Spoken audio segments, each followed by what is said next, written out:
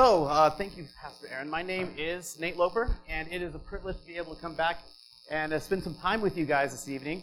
And I kind of moved off the stage so I can be down here closer to you guys tonight, because I don't like being up there. I'm not that fancy, so I like to be down here where you guys are at. So for those of you who weren't here last week, I'll tell you a little bit about who I am, what we do. So I work out here with an organization called Canyon Ministries, and if you're familiar with that, probably because Adam here is one of our fantastic guides there and oversees our backpacking program and things like that. But we have been a Christian kind of tour company ministry up here in the Grand Canyon country for the past 24 years now. And so we get an amazing opportunity to daily, every day except for Sundays, take people on amazing adventures at the Grand Canyon, rim tours, backpacking trips, hiking tours, all kinds of fun stuff, to basically use what God has given us in this amazing place called Flagstaff, right in our own backyard, to proclaim His glory and to show people evidence for a worldwide global flood. And so we do a lot of talking on geology, a lot about people history, some about archaeology with the Native Americans and stuff like that. So we live in a fantastic place. Would you agree? I love it. So I kind of born in Phoenix, grew up in this area, kind of lived my whole life mostly on the Colorado Plateau, lived in Flagstaff back in the 80s and then moved away, and then spent a few years in Los Angeles, about 8 years, pastoring at a church out there before God delivered us and brought us back to Flagstaff. So don't go to Los Angeles. It's a crazy place. But anyhow, it is a privilege to come with you guys tonight to share one of my other passions beyond just geology in the Grand Canyon, and that is biblical archaeology. So for the past, about 10 years now, I've been able to kind of teach and speak on biblical archaeology in different churches and schools and things like that. So when I heard you guys were kind of doing the kind of Genesis and then Exodus, and then I heard through the grapevine, hey, it would be great to have somebody come in. I'm like, let's do it.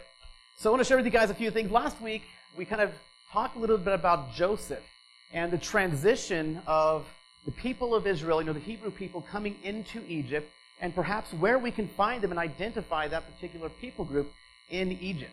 Now, many times, modern day Egyptology and things like that, oftentimes they will say, well, there's no evidence for the book of Genesis or the book of Exodus. There's no evidence for the Hebrew people. And how many of you guys know many times the world at large, especially those in scientific communities and those who don't believe in God's Word as foundation, they'll try to do anything to kind of discredit God's Word and to try to throw that out. Well, in the opposite realm, there's a fantastic group of biblical creationists, biblical archaeologists, people that study and do this, and you know what? We find amazing evidence all around, not only for God's creation events, but also for the historical events we find in the Bible. Because as someone who believes in God's Word, the Bible, to be true, cover to cover, I believe not only are the things of science and history to be true, but everything else in there as well. So we don't just believe the book of the Bible is just a spiritual book, right? It's not just about good feelings and about, spiritual matters. It is that, but it's so much more. We can believe God's Word to be true on spiritual matters and also things of science, things of history, things that have happened in the past. We can place our faith on that sure foundation of God's Word. And that's what we do at Canyon Ministries. That's what we do here, and that's what I'm going to share with you guys tonight. I want to talk a little bit about Exodus and Egypt. I'm going to give you guys a biblical archaeological perspective. So one of my big passions in studying biblical archaeology is what we call Egyptology. And that is the study of ancient Egypt. That's really where I tend to gravitate towards.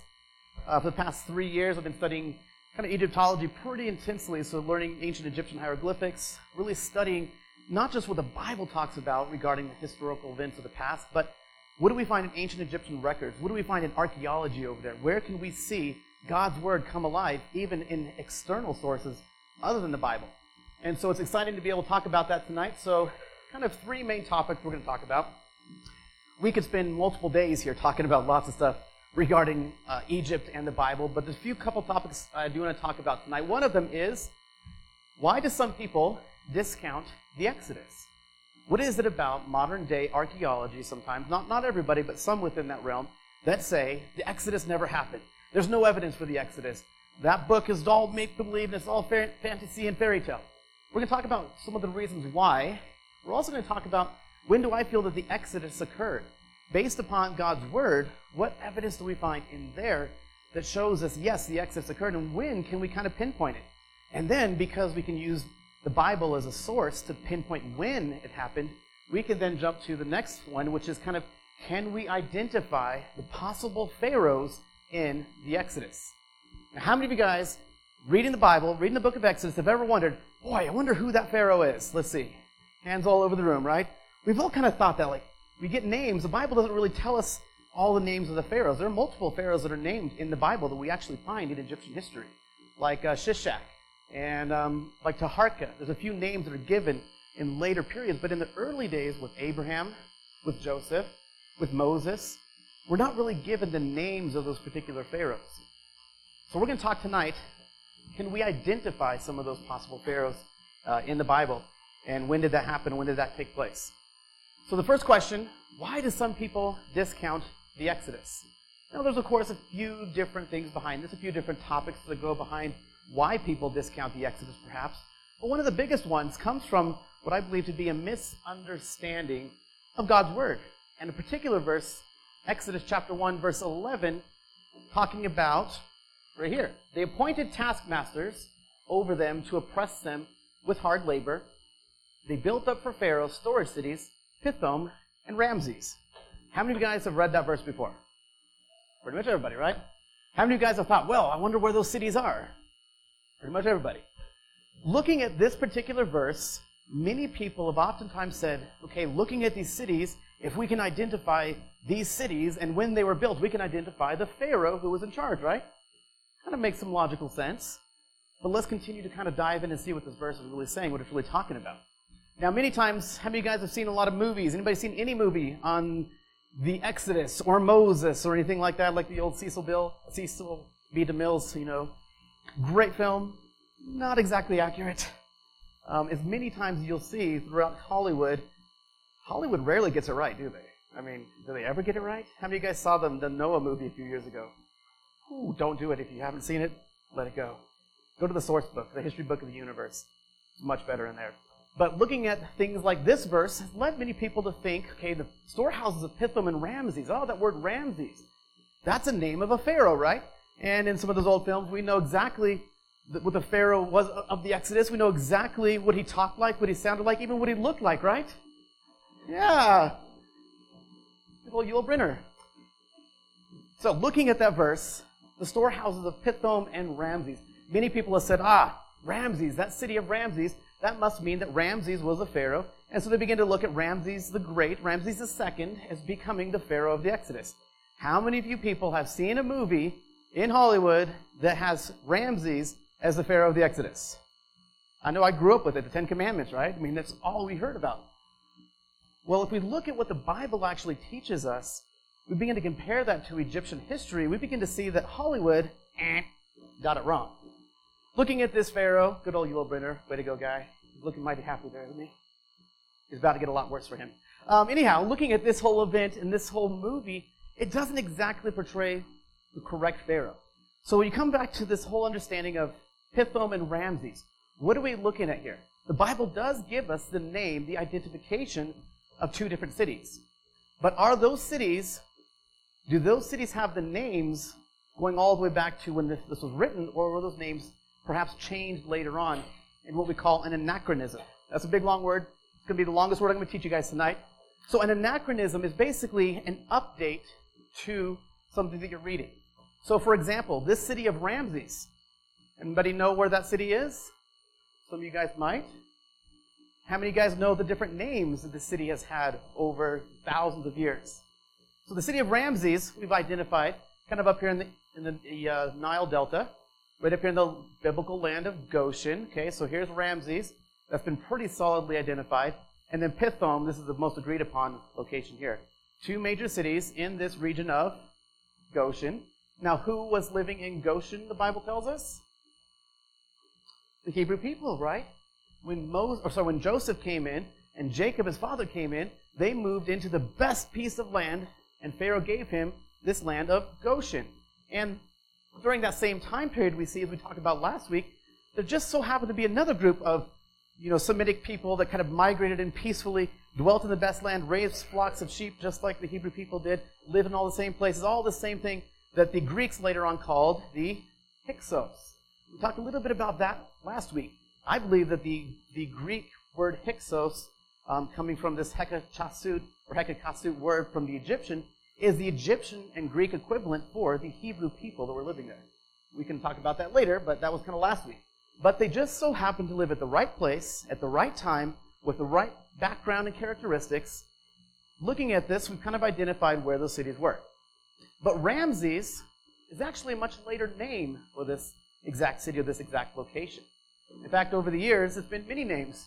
Originally in Egyptian, it was called Hawara, and so that word Hawara was taken by the Greeks, and they kind of dropped some words in there, some letters, and that became Avaris or Awaris, and so that's kind of where we see the city of Avaris, which was that capital city of the Hyksos people.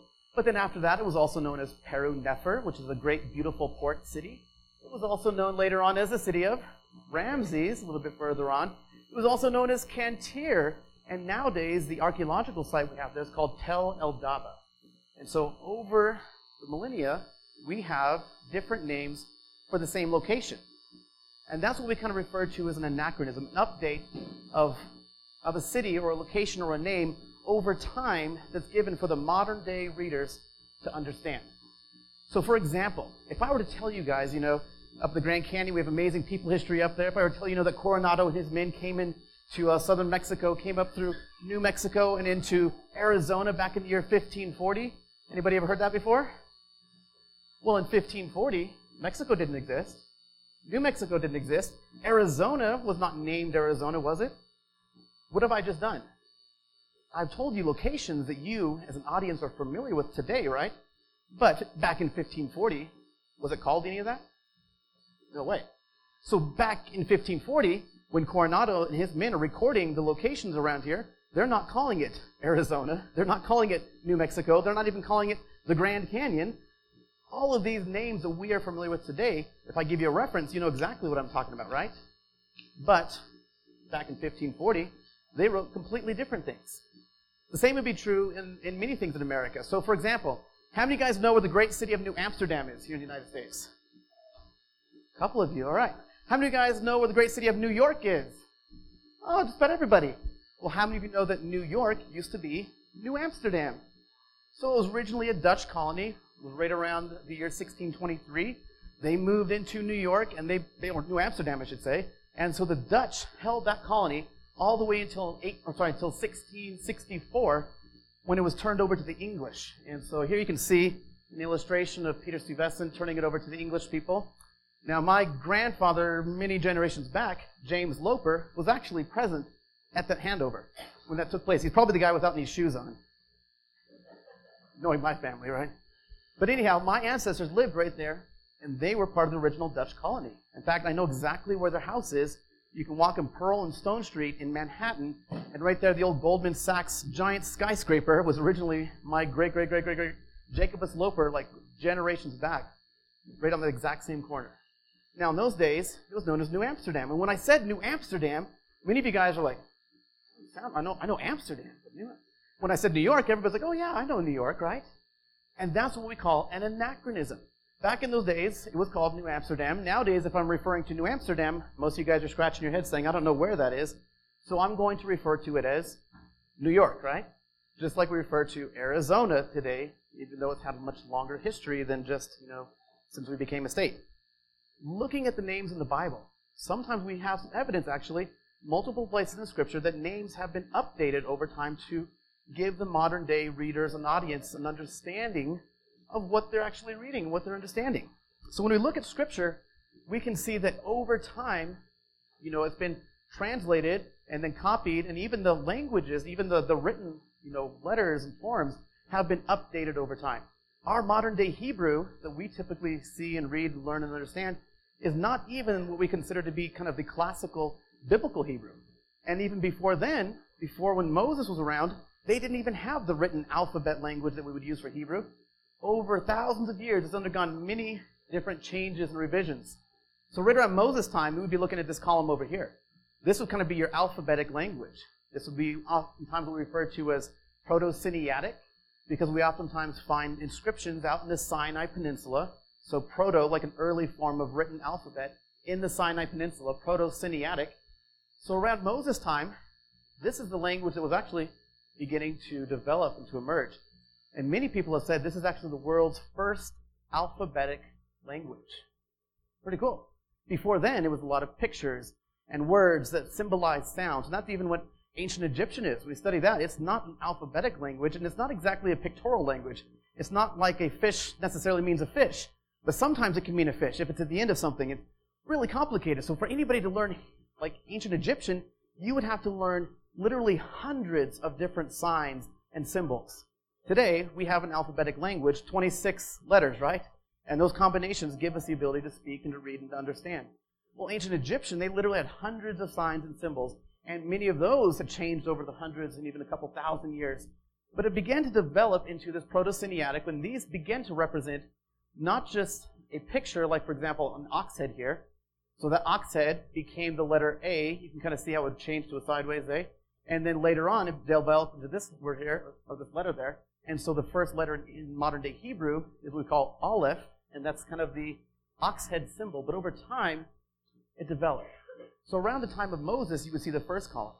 Well, about 500 years after that, around 1000 BC, in the time of the kings, they were using what we refer to as Paleo-Hebrew. The letters had changed from pictorial symbols into written kind of symbols that represent sounds. And so here's what we kind of see here. The middle and late begin to develop into actually sounds. Begin to develop into a written actual language. So even the writings of Moses would have been written in one form, and then somebody else later on would change that form and write it in the modern day form. And most likely, as they're writing that, they would say, a virus.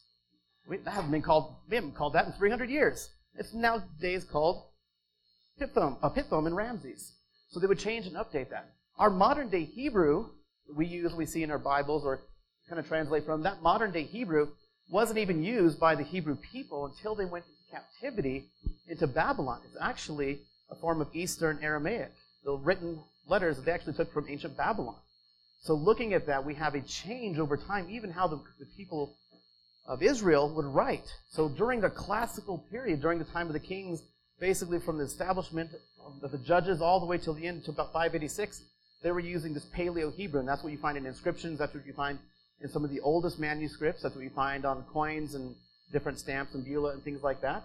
But then later on, it's updated again. Well, then that is taken and later on updated throughout time. As people are, copying scriptures, sometimes we get changes within some locations based upon what the modern day reference is.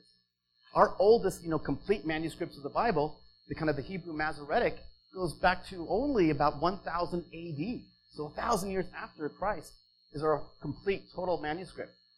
Looking at that, we can tell that there's been some, not changes in what the Bible says, but some updates. So a word that perhaps we would see today, like Ramses, might not have been recorded as Ramses originally, but then later when they're updating it and going back in, and when Ezra goes back in, they find the scriptures, or they go back out of captivity, they go back and they find the scriptures, they begin to pull them back out and read them to the people. It says that they're talking about, they're updating them, they're reading to the people who couldn't understand at that point the scriptures. They couldn't even read the language at that point. Ezra and about 14 people actually kind of revitalized the scriptures and now reading it to the people. And so most likely around that time period, they said, oh, this city hasn't been called that in hundreds and hundreds of years, but we know what it is nowadays. So anybody trying to understand would read it nowadays. Does that make sense? All right, that's an anachronism. So in understanding what we see in Scripture, when we read in there, we look at archaeology, we tend to get an understanding that perhaps this city that we read nowadays is referred to as Ramses, was not known as Ramses when it was originally recorded by Moses, when they were penning scriptures at that point. And then later on, it was changed, just like we would say New York, New Amsterdam, okay? So we look at that. There's a couple examples we can see in Scripture, but we'll kind of skip through that tonight. But I do want to talk about this time period of Ramses, because many times people have tried to understand when the Pharaoh was. They tried to understand who that Pharaoh was. And as they saw, with Yul Brynner there, the Pharaoh, of course, in Hollywood, and many times, sometimes even in archaeology, they would say, well, Pithom and Ramses, it must have been Ramses, right? So let's talk about Ramses. This is a picture that's actually the British Museum statue is. The last time I was over there, I took a great picture of the great Ramses II looking down on us. Ramses is believed to have reigned and been around from about 1279 to 1213 BC. And so looking at this, when people go and examine the archaeological evidence of this time period, many times they don't find any evidence of any sort of, Hebrew people in Egypt, or any sort of, problem that the Exodus might have caused to the Egyptians, like all the plagues and all that kind of stuff taking place. the losing of, 600 plus horses and chariot men in the Red Sea, the conquest of Canaan. So when they're looking at this time period, when Ramses II was around, they're not finding any evidence of that. In fact, we were just talking beforehand, right, talking about the conquest of Canaan and Jericho and things like that. And they go and they look around this time period where they kind of look at the different levels of when cities were existing, when they got destroyed, and when they got rebuilt. When they look around this time period about Ramses' time, we don't find really any evidence for major destruction in ancient cities like Jericho. And so they look at this and say, there's no evidence for this Exodus. There's no evidence for this conquest of Canaan. Therefore, the Bible must be false. And then you say, well, where do we find evidence for destruction and perhaps, burning and a new group coming into the land? Well, we don't find it in this time period. We find something about 200 years before. There's all kinds of, burn layers and things like that in Jericho. And there was a pretty good destruction 200 years before. But here, nothing. So the Bible's wrong, right? Or maybe their starting point is wrong. Maybe this Pharaoh and this time period that they're looking at is completely wrong. And that's what I'm going to say tonight. We're not going to get our understanding of biblical history by simply looking at Egyptian history. We're going to get our understanding of biblical history by going to the Bible, right? What does the Bible tell us? It actually gives us some pretty good indicators of some of these events and some of the timings. One of those is found in the book of 1 Kings.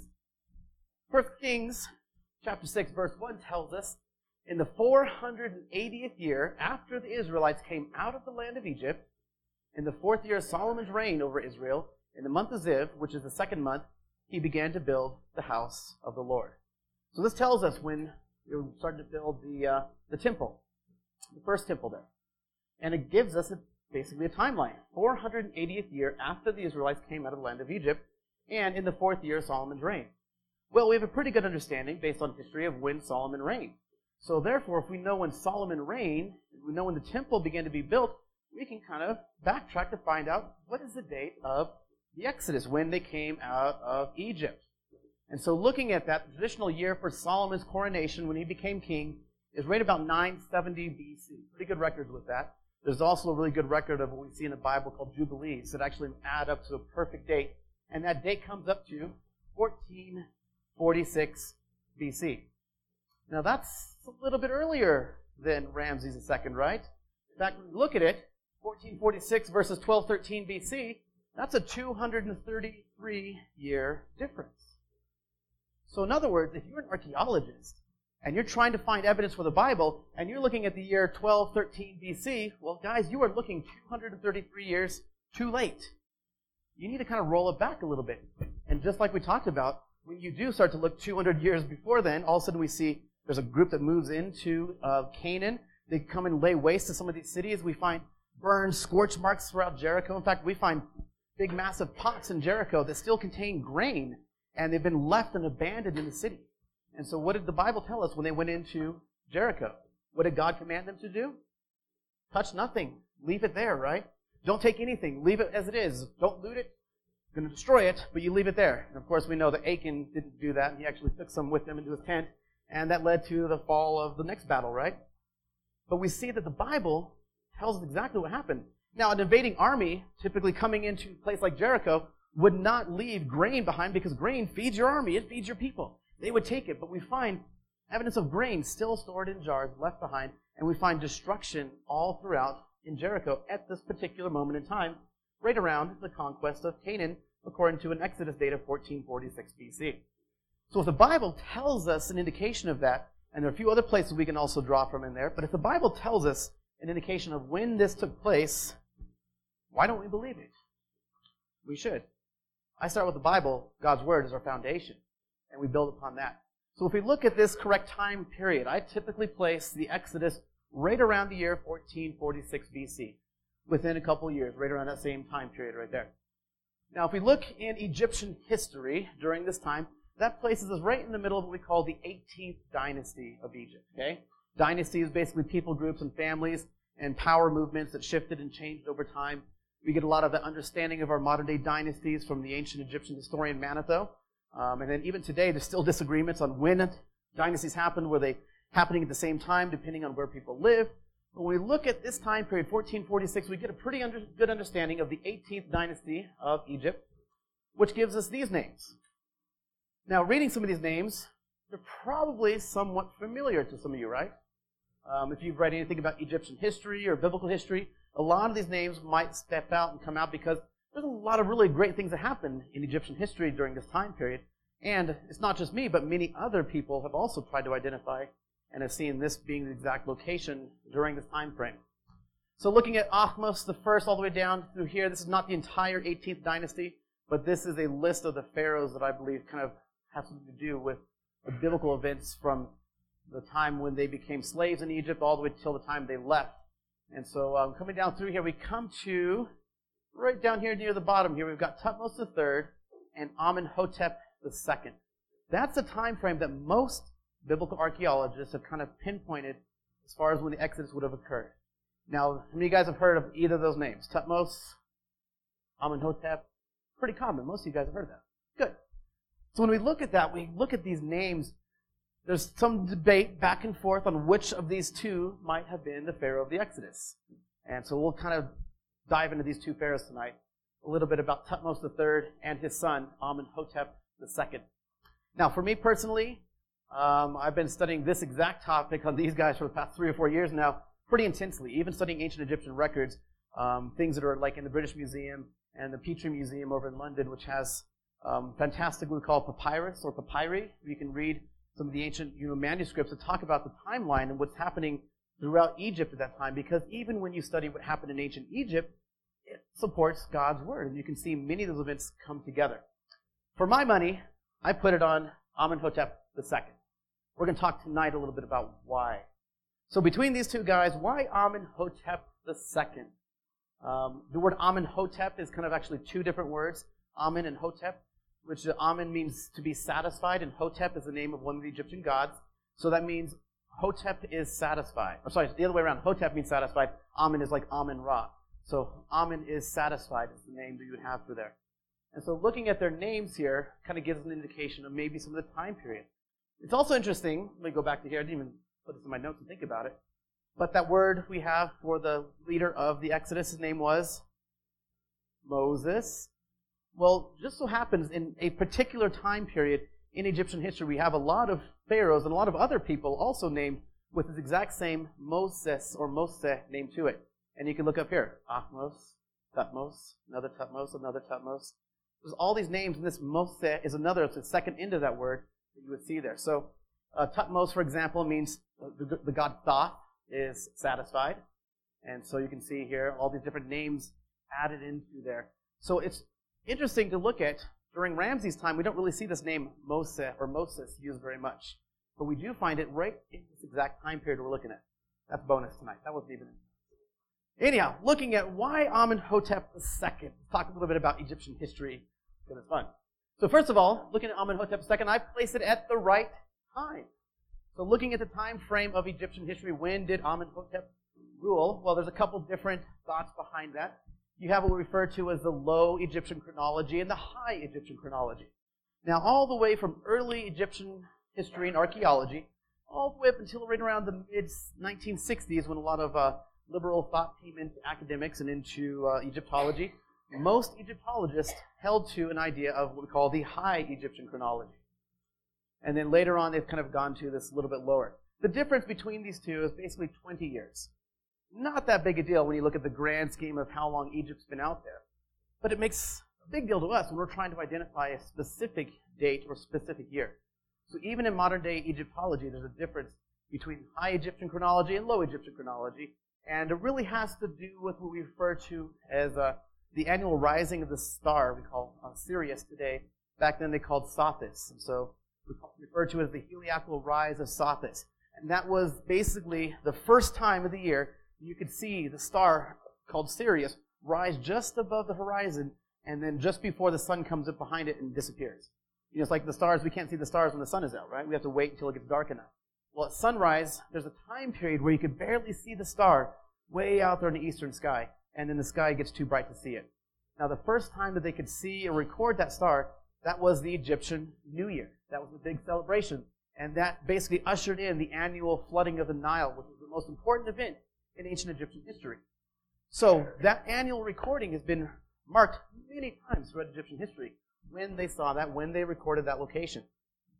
Now, The change between the 2 years of about 20 years between the two time periods has to do with where they recorded that sighting at. Oftentimes, the traditional site for the annual recording of that star was actually in Memphis, okay, near modern-day Cairo, just a little bit south of there. That's kind of the traditional site.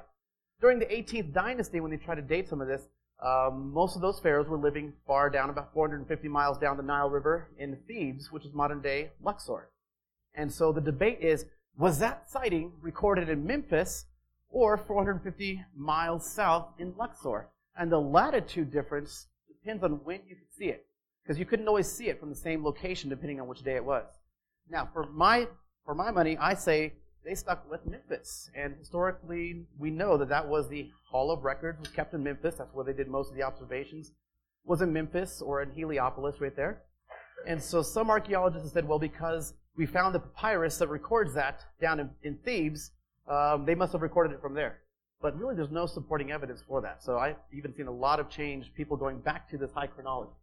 Anyhow, when we look at these two dates, the regnal dates, when they were reigning and living, we have the low chronology for Thutmose III of 1479 to 1426 BC.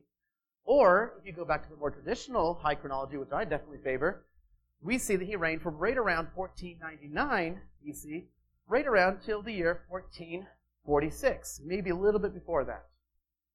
Now, 1446, is that sound familiar to anybody? So, right around that time period. And for his son, we'll talk about his son in just a minute, but first let's talk about Thutmose III. Thutmose III was a great, powerful leader. He was oftentimes referred to as the Napoleon of Egypt. Pretty cool guy. He's actually one of my favorite pharaohs, just the amount of stuff that he did. He also had one of the longest reigns in Egypt.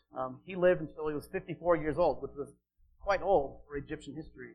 And to be on that throne, basically, for that length of time was pretty cool. Now, I told you guys last week I'm bringing a little show and tell today. So I do have an actual Thutmose III Egyptian scarab I'm going to pass around to you guys tonight.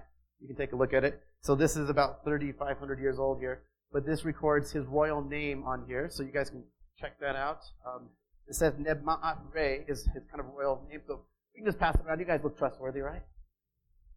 So the Napoleon of Egypt, Thutmose III, he's recorded as going throughout the land of Canaan, actually, and defeating many other local tribes and cities and basically subduing the entire land of Canaan during this time period. So he's known basically as a military advance. In fact, looking at here, it's hard to see these people, but these are actually Canaanites. These are Semitic Canaanites, kind of like the Amu we talked about last week, the Asiatics. Those are the people that he's subduing, the people that are living around Canaan. So you can see this is actually from Luxor. This is on the hypostela wall of Luxor Temple. And you can see he's basically holding these guys by the hair. And he's got a big stick that he would have been holding, a big mace. Unfortunately, we've lost the block now, but in other pictures we see the same image. Holding a big mace and about to smite his enemies. So he's known as going throughout the land of Canaan and basically clearing out the place. Kind of interesting. You'll see why I think it was. And then his son, Amenhotep II. So according to the low chronology, we're looking at 1426 to 1400 BC. But according to the high chronology, we're looking right around 1446 to 1426. Give or take a couple years here and there. I tend to think it's a little bit back than 1446, so maybe 1447. Perhaps all the way up to 1454, but not that far back. We begin to look at this Amenhotep II, and to me, you begin to look at what happens here. We see a transition of power, okay, and we see basically a new kid on the block right around the year 1446 BC. Again, the date that we're looking at for the Exodus, right? Now, if we take what we know from Egyptian history and chronology, we look at what the Bible says, it begins to add up. Scripture tells us, Exodus chapter 2, verse 23, gives us a little bit of what's happening here. And it tells us, now it happened in the process of time that the king of Egypt died. Now this is in reference to Moses being there in the land of Midian, right? Moses was raised in Egypt, basically was taken out of the Nile by the daughter of the Pharaoh, most likely a gal named Hatshepsut that we see in history. He was raised in the palace, basically. The Bible tells us he was basically afforded everything that he wanted, but he forsook that life. He said, no, I'm not going to do that. He could have grabbed onto that, but he left that life, and then eventually, because he saw an Egyptian, beating basically a Hebrew slave, he killed that Egyptian, buried him in the sand, and then later on, another little fight happened. He said, what, are you going to kill me like you killed that Egyptian last week? And Moses kind of got fearful and ran off and took off. travels across from there, across the Sinai, to the land of Midian. He's living with Midian. He meets these beautiful young ladies around a well there that he fights off some people so that they could actually water their animals. And then they say, hey, come meet our dad. And so he goes and meets the father, Jethro. And Jethro says, welcome to our family. Which daughter do you want? So he marries one of Jethro's daughters. And he's living there for about 40 years in the land of Midian. Basically hiding out, staying in Midian. Probably in his mind, he's going to stay there for the rest of his life because he's not going back to that land. People want to kill him. But while he's in Midian, Scripture says that it happened in the process of that time that the king of Egypt died.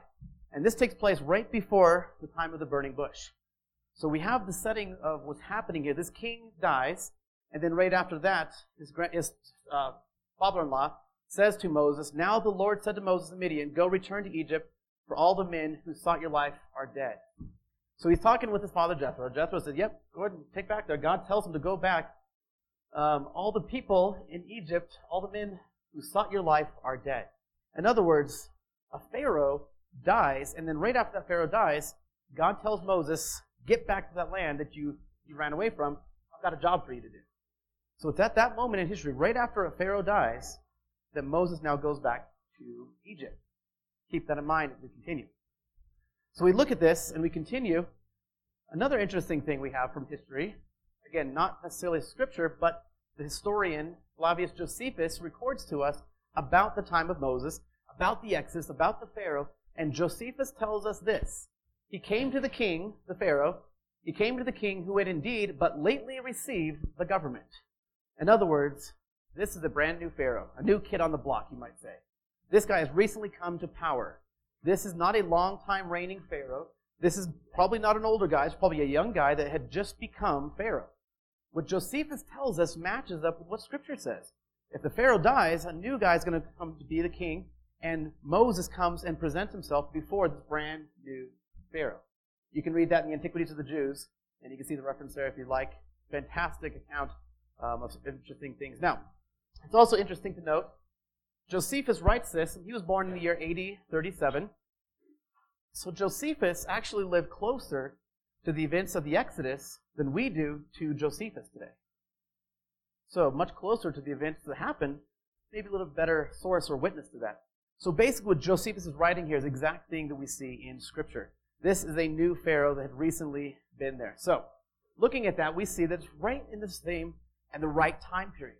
If we're looking at the High Egyptian chronology, which I believe actually is the exact thing, especially looking at ancient paleoastronomy and what the Egyptians would have done, they were very much in tradition of recording the same place from the same time because this whole rise of the star in Sirius would have been recorded in Memphis throughout all of history. In fact, we know it was the case all the way until right before Christ was born, that was where it was recorded at. And then later, about BC 70 was when it went to Alexandria. So looking at that, the Egyptians throughout time basically recorded at the same time. So I think that old high chronology is kind of the step that we would look at. And so that places the Exodus time frame of 1446 right around that same time or that rule of Amenhotep II, given a few years back and forth there. And you can look at there's Wikipedia that says one thing, there's Encyclopedia Britannica that says another thing, there's a British Museum plaques that say, but right around the same years, give or take about 5 to 8 years, is typically what we're looking at. So, Amenhotep II, the right time, and the right place. That's the next one. So when you look at the 18th dynasty of Egypt, the whole list of pharaohs that I showed you, every single one of those pharaohs had their ruling city way down here in what we call Upper Egypt. Remember I told you last week it's kind of the opposite. This is where the river flows from south to north. So this is kind of up for them, this is down. So Upper Egypt, they ruled and reigned from Thebes. Now there's one pharaoh during that Egyptian 18th dynasty that actually rules from Memphis, way up there. Guess what that one pharaoh happens to be? Amenhotep II. So there's only one pharaoh out of all the list of people that Moses could have been talking to and saying, hey, let my people go. No, okay, fine. Here comes a plague. They go back and hang out in Goshen and then back and forth, back and forth. The only pharaoh he could have really had those conversations with pretty quickly would have been Amenhotep II. Now, from Memphis, from way up in the Delta, I should say, all the way down to Thebes, where Luxor is today, if you're traveling down that Nile River, it's about a 450-mile journey. It's a long ways to go back and forth to say, hey, Pharaoh, let my people go. And then all the way back to hang out in Goshen, as we see the back and forth. And Moses wasn't just staying in the palace. He was actually staying and going back and forth to talk with his brother Aaron and to talk to the people up there. So we know, based upon what Scripture tells us, that where the Pharaoh was living would have been very close to where the Hebrew people were living. So looking at this, the only possible Pharaoh that we can identify that would have been living in the correct location, again, is Amenhotep II. So, the right place. And then we get to an interesting thing about his life, and that is what we refer to as slave captures. Amenhotep II, he's known for basically going out and capturing hundreds of thousands of slaves. In fact, it's recorded that some of his campaigns, his expeditions, he records capturing over 100,000 slaves in one single campaign. Now, these slaves all come from a particular region. They come from the same region, basically the land of Canaan. It captures a whole bunch of these Amu, these Asiatics. And in fact, he also says he captured some people that were Hebrew-speaking people. So perhaps some of the other descendants of Abraham, like Esau and the Edomites and the Amalekites, they were all Hebrew-speaking people being descendants from Abraham. So when we look at this, we can see that all of a sudden, this Pharaoh has to run out and grab a whole bunch of slaves and bring them back to Egypt. Now, why in the world would a Pharaoh have to replenish his slave population? I wonder why. Maybe you just lost a whole bunch of slaves? Maybe you had a great slave working force, and maybe these slaves actually became so numerous that you had to oppress them and keep them down in numbers. And now maybe these slaves have all left, and now you have nobody to tend your fields or to take care of anything, so now you have to go back and bring back a huge number of people. I mean, estimates show us that the amount of people leaving for the Exodus was perhaps up to 3 million people, right? You've got to go back, and that's a huge slave population to replenish. Now, many Egyptologists have said, well, Amenhotep must have been exaggerating with the numbers of people. There's no way he could have brought back 100,000 people. That's what we record, and multiple times we have that, so it could, in fact, be true, and certainly you would have to replenish a huge slave population. Now, before the Exodus, you got all the slaves you need, right? In fact, the Bible says that they became numerous and plentiful. The Pharaoh had to oppress them and keep their numbers down and, throw all those baby boys into the Nile River, right? Because they were so numerous. Well, now we have the exact opposite problem. Now, looking at Amenhotep II, he has captured and brought back more slaves than every other pharaoh of the 18th dynasty combined. Huge amount of people he has to bring back. And where does he bring them back to? Where does he house them? Where does his new slave population reside? Right in the land of Goshen. In other words, they come back, hey, here's empty houses, apartments for all you slaves. Go live right there. There's a vacuum of slave power, the slave population in Egypt that gets replenished by Amenhotep II and none other. So looking at this, we can see here that this military campaign, some biblical archaeologists have placed this at about 7 months after the date for the Exodus. So right after they take off, they've got to run out and grab some people. So he captured about 3,600 Apiru, which are the Hebrew-speaking people we talked about last week. Doesn't necessarily mean it was the Hebrews that left Egypt, because as we know, there are many other Hebrew-speaking people, the family of Abraham throughout the region. But it could have been some that were stragglers. I don't know. It doesn't record that in the Bible, so I kind of doubt that. But certainly Hebrew-speaking people in the area. So he brings back these 3,600 Apiru that he makes specific mention of.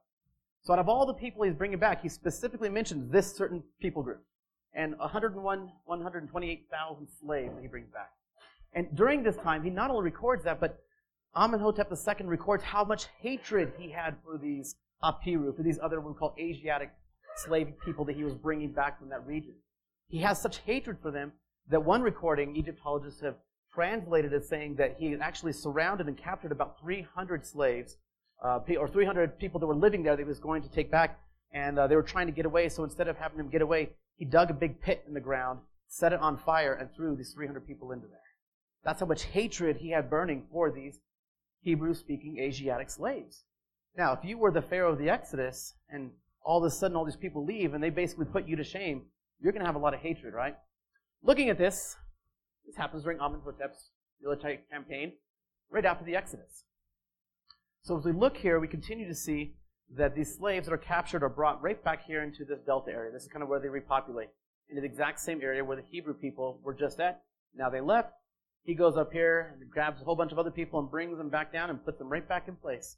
But basically into open, empty cities at this point. As we continue, one more clue that we see in Scripture, And that has to do with the last and final plague that we see in the book of Exodus. And that, of course, is the death of the firstborn, right?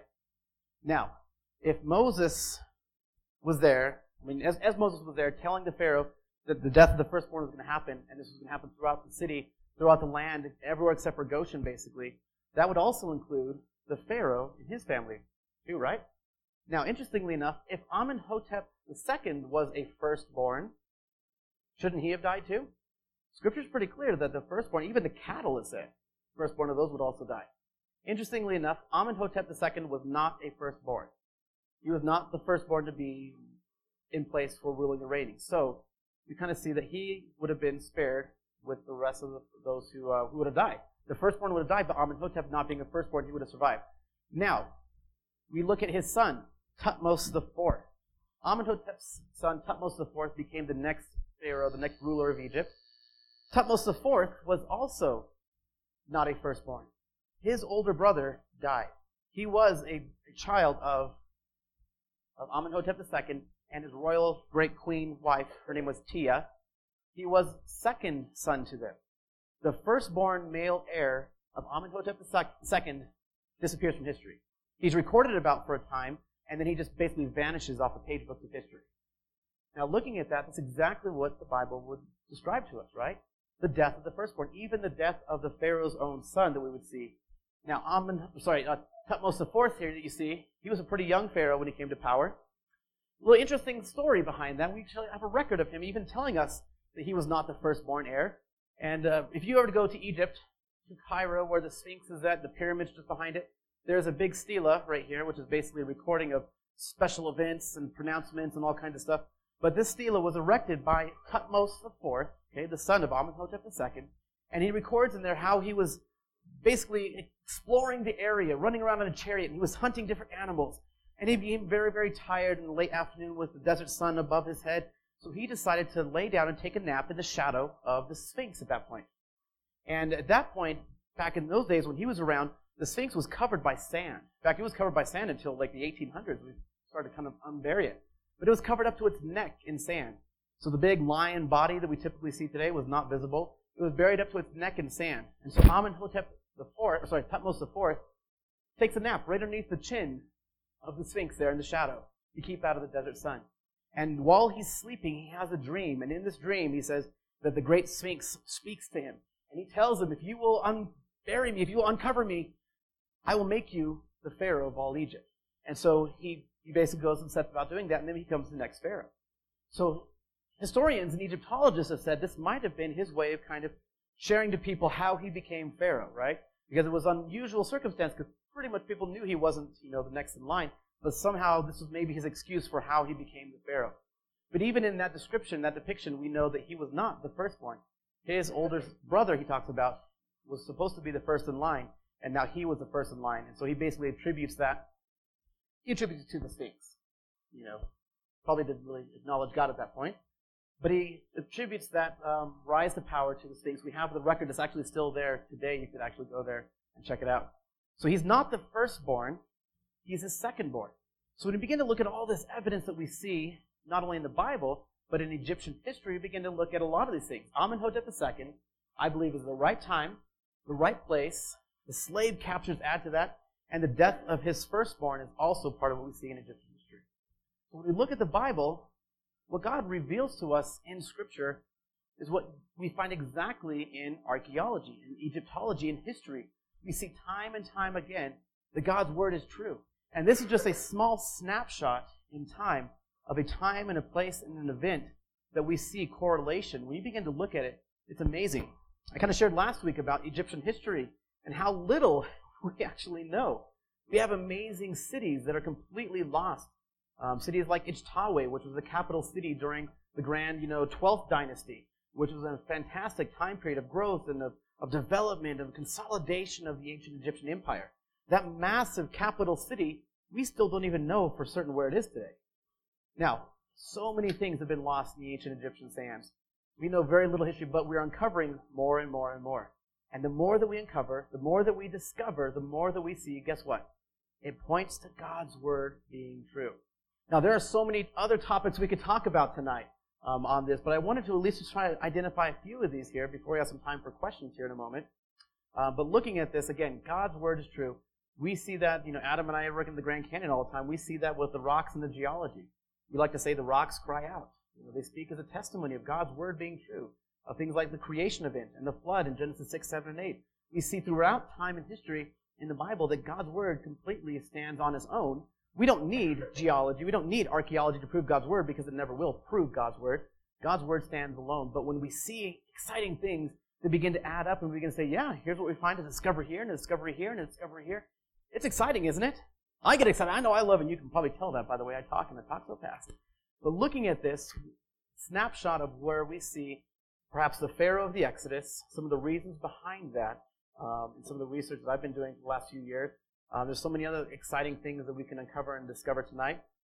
Where's that scare of it? You guys got that going around still? Make sure everyone gets a chance to take a look at it. Pretty cool. So, looking at this, of course, all of these events set us up for the next big step, which I'm not going to really dive into tonight, which, of course, is the actual Exodus event itself, the crossing of the Red Sea, traveling through where Sinai is, perhaps things like that. But when we look at it, one last little final thing I do want to kind of note. We talked about Amenhotep II coming back with a bunch of slaves, right? Right after all the slaves left, he comes back, and some people might have been scratching their heads and saying, well, wait a minute, didn't the Pharaoh die in the Red Sea? Scripture doesn't tell us that. Now, I know that's many times in Hollywood.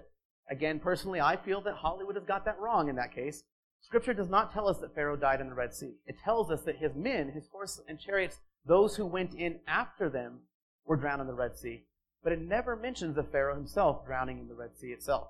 And I tend to think that if the Pharaoh himself drowned in the Red Sea, Scripture would record that, would have mentioned that Pharaoh himself was. Now, of course, when they go after the Hebrew people as they're leaving, he doesn't take the entire army. Scripture is very clear that it was horsemen and chariots, those who were fast and able to catch up to them pretty quickly. But if you look at it, the Pharaoh oftentimes was not leading the chariots into battle like you would see sometimes in Hollywood, right? He's not running through, leading them in. Typically, the Pharaoh's a smart guy. He's standing back up here watching the battle with his generals and commanding them where to go and things to see and what to do. Oftentimes like modern-day generals would do. That's how Egyptian warfare typically would happen in the past. Of course, the Pharaoh would take all the glory and fame and credit for the warfare, right? And a lot of exaggeration. But typically, the Pharaoh himself would not be the one leading them into battle. He would be the one back there making decisions. Now, Scripture, again, does not tell us that Pharaoh himself drowned in the Exodus. Personally, I don't think that it happened that way. When you look at the timeline, we don't find evidence of these pharaohs drowning in the Red Sea. We don't all of a sudden come across a missing pharaoh, that we have all these other pharaohs, and this guy we never found because he's somewhere floating in the sea. We do have a record. We do have the mummies of a lot of these pharaohs from the same time, and looking at them, they don't seem to have drowned in any sort of a big Red Sea accident. So I tend to think, like a few other Egyptian archaeologists, biblical archaeologists, that the Pharaoh himself did not necessarily drown in the sea. His men did. They were wiped out, devastated the nation, but the Pharaoh himself continued on, of course, greatly weakened from that. So hopefully that's the first little answer to a question that might be burning. We've got some time, I think, right now, don't we, for some other questions if anybody has. Again, I'm not the all-knowing expert up here. I'm just stuff I love to study and to research. So I love discussion and dialogue, so we can do some of that tonight. Question?